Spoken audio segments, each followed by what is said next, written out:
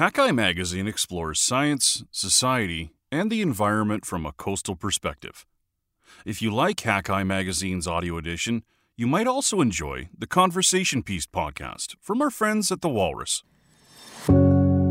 If Canadians are talking about it, chances are it's a conversation piece. The Walrus's new podcast features leaders in every field, from healthcare to sports to science to fiction, and we're delivering their perspectives straight to you every week on the Conversation Piece podcast. Subscribe today at thewalrus.ca/podcasts. Today's feature article is Blasting Through the Hunley Mystery. A maverick scientist claims she has done what scores of researchers before her failed to do: solved the century-old mystery of why a legendary Civil War submarine sank. Written by Evan Lebowski and read by me, Adam Dubois.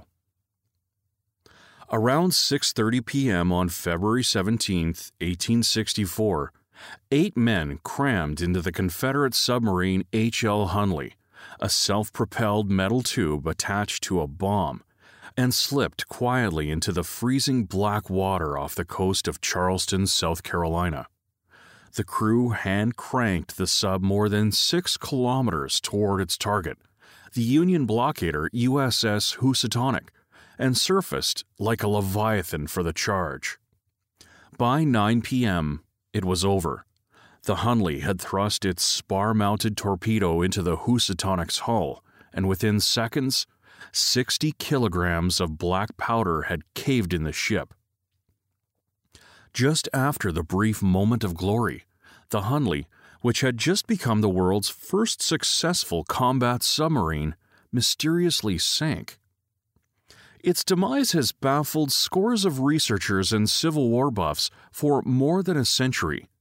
Now, one maverick scientist is making the bold claim that she has cracked the case. After 3 years of sleuthing, Rachel Lance, a U.S. Navy biomedical engineer who holds a Ph.D. from Duke University's Pratt School of Engineering in North Carolina, concludes that the blast from the sub's own torpedo sent blast waves through its iron hull and caused instant death for the 8 men inside.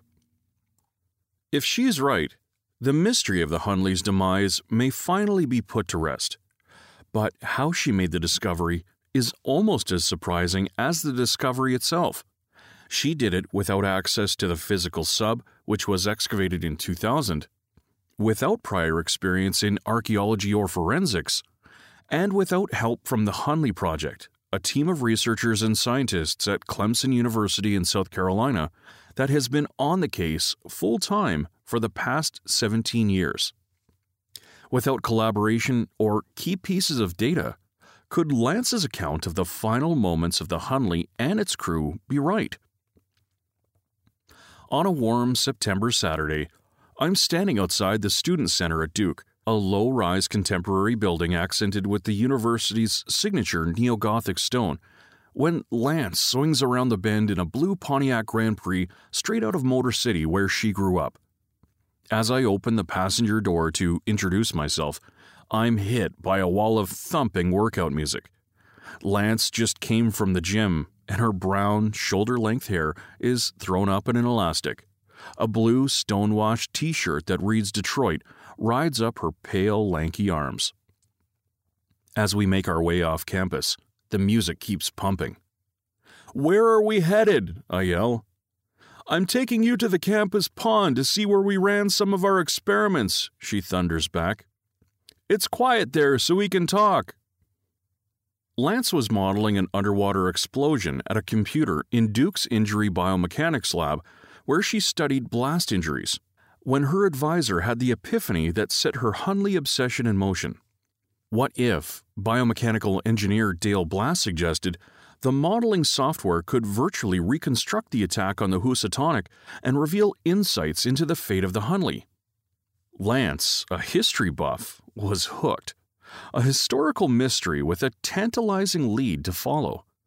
Eventually, she'd abandon the software for a more hands-on experimental approach, but Blass's idea was the catalyst she needed. She began reading theories about why the Hunley went down. One prevailing idea was that the crew ran out of oxygen and suffocated. It was exactly the type of theory she was poised to tackle. She's been a civil service engineer with the U.S. Navy since 2009 and has expertise in breathing system dynamics and, more specifically, rebreathers, the closed-circuit breathing systems divers use to recycle breathing gas underwater. As her investigation got underway, Lance noticed there was very little, if any, published research on the crew's oxygen consumption during the mission. With the Navy, she had researched the phenomenon of how much oxygen people used while operating hand pedal ergometers requiring the same type of motion as the Hunley's hand crank propulsion system. So, she dug up the data and used it to calculate how much oxygen the crew would have used while cranking their way toward the Housatonic. It wasn't clear how much oxygen there was to begin with, though. After hauling up the sub, the Hunley project conservators calculated how much air was likely available. Their data suggests the crew had enough air for little more than 2 hours. Lance, however, didn't have access to the actual data.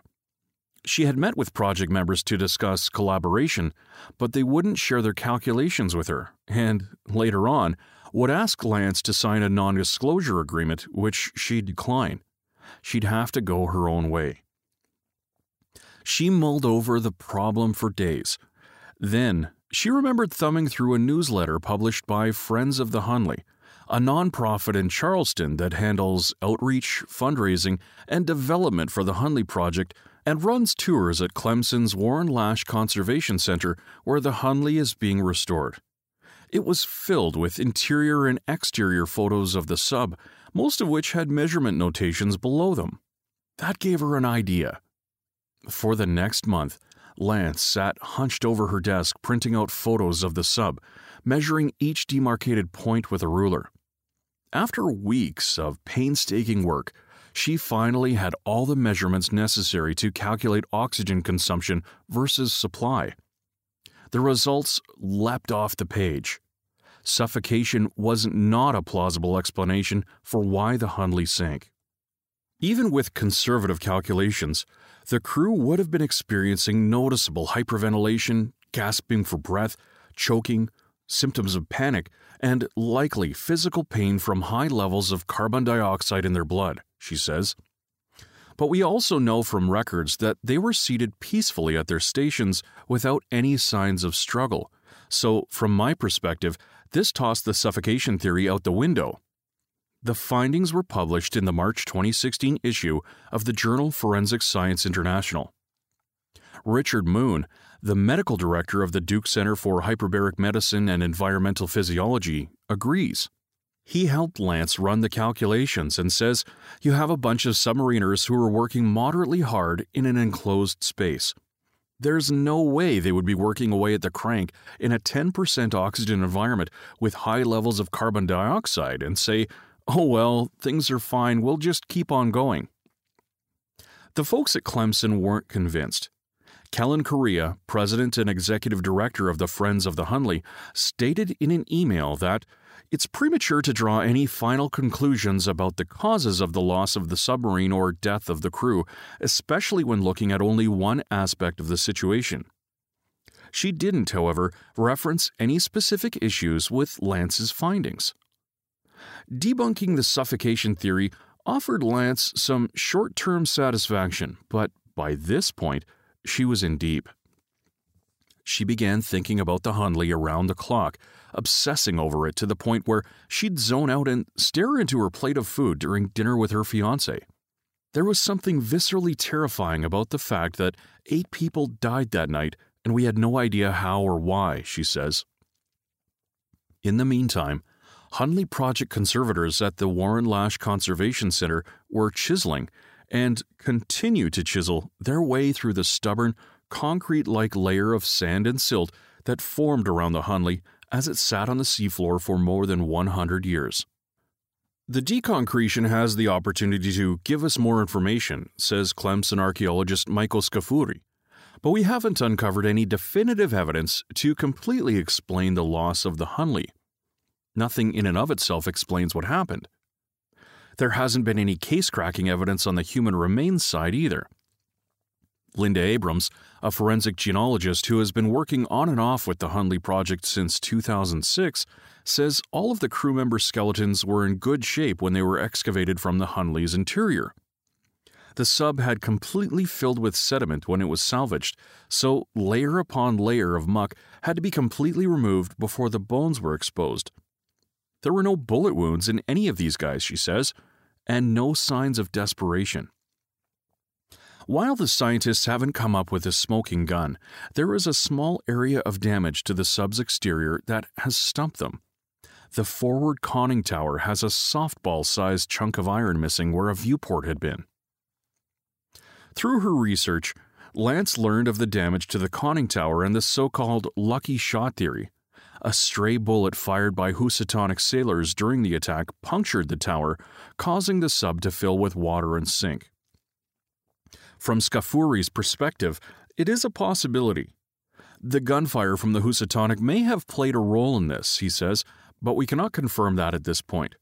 Lance tested the theory by shooting Civil War-era firearms at cast-iron samples.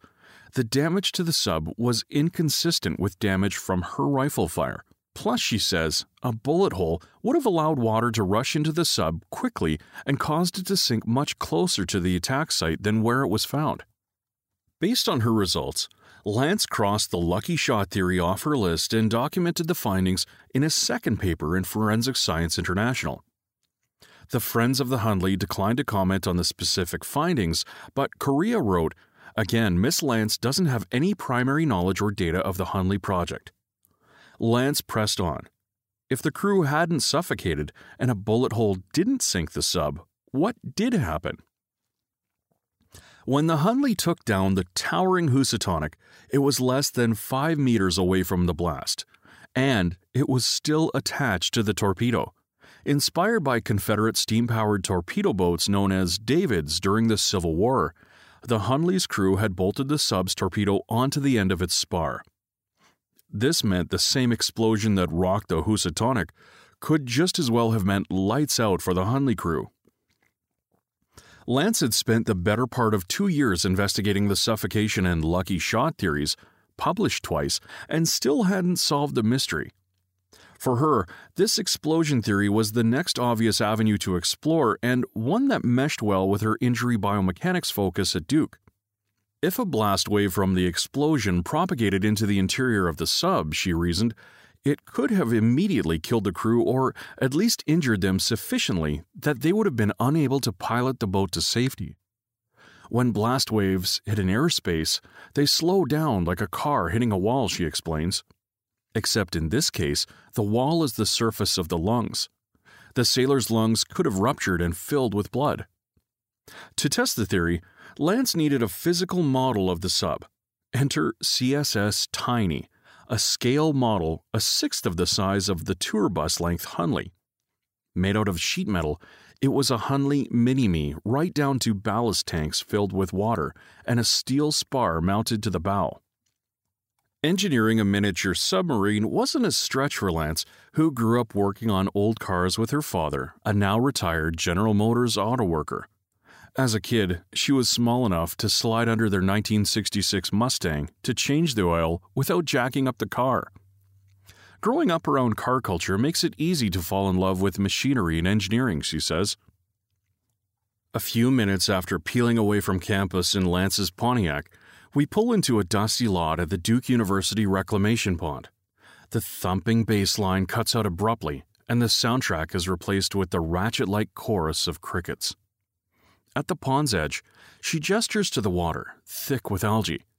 This is where the Tiny took a test run. Lance and a few members from her lab used blast simulation devices known as shock tubes to test Tiny's pressure gauges and other equipment in advance of the live explosives phase of the experiment. As she stood in the water, raising and lowering the shock tubes, fish chomped at her legs. It was as if she was being repeatedly stabbed with tiny knives. But by the end of it, Lance and Tiny were ready for the big event. The campus pond was off-limits to real explosives, so 2 weeks later, Lance and her research team trekked out to a 3-hectare pond on a rural North Carolina farm for the live ammo tests. They parked the Tiny in the middle of the pond, and with an explosives agent standing guard, the stage was set. Lance began the countdown. 5, 4, 3. The culmination of months of hard work all came down to the next few seconds, and her nerves were frayed as she frantically clicked between sensor readout screens on her laptop. From a safe distance, farmer Bert Pitt and his grandchildren were ready for the show. Lance had sweet-talked him into volunteering his pond for the project. When Rachel came out to the farm, says Pitt in a thick southern drawl, she tried to butter me up with red velvet cake and explained that it would only be a 1/6 scale explosion. 2, 1. Psst. The black powder charge exploded on the Tiny's spar, and a small geyser of pond water erupted. Pressure gauges hung inside and outside the vessel to measure the underwater blast waves. Below the surface, the explosion jetted a blast wave into the Tiny's hull with so much force that it caused the metal to flex. That motion, in turn, generated a second blast wave that transmitted straight through the hull into the cabin. The secondary blast wave from this would have easily caused pulmonary blast trauma that killed the whole crew instantly, Lance says. This is what sank the Hunley. Moon supports the conclusion. He says most people would assume that the cabin walls would have protected the crew from the blast waves, but few people know much about underwater explosions. Speculation up to this point has been fine, he says, but when you hold it up to hard science, I think the blast wave theory is the most plausible explanation. While Lance believes the mystery of the Hunley can finally be put to rest, the Hunley Project scientists aren't ready to jump to conclusions. They've acknowledged the explosion theory as a possibility in the past, but began to doubt it prior to Lance's experiment based on results from a computer modeling study conducted by the U.S. Navy in 2013. The study suggests the blast wave would not have harmed the crew, yet further studies continue to second-guess any previous study conclusions. The problem is, it's a complicated scenario, says Scafuri. It's sort of like trying to reconstruct the causes of a car accident with limited information. Would you be able to find evidence of an accident that happened because a bee flew in through the window and distracted the driver, who happened to be texting on a stretch of road that was slick? "Oh, I have something for you," says Lance at Duke's reclamation pond. She reaches into her backpack and hands me a cigar-sized 3D printed replica of the Hunley. A souvenir of sorts. It offers a micro yet detailed view of the sub's interior that makes me realize how confining the crew compartment, which at full scale was only 1 meter wide and 1.2 meters high, must have been for 8 grown men. It was a death trap. The fact they crammed themselves into the tube anyway was a sacrifice Lance seems to have an unwavering respect for. It's part of what drove her to press on to the finish line, despite the odds being stacked against her. But how could it be that Lance was able to unravel a century-old mystery in such a relatively short period of time, particularly given the Hunley Project's 14-year head start? Was it beginner's luck, or her ability to approach the problem from a different scientific vantage? Maybe it simply came down to old-fashioned determination.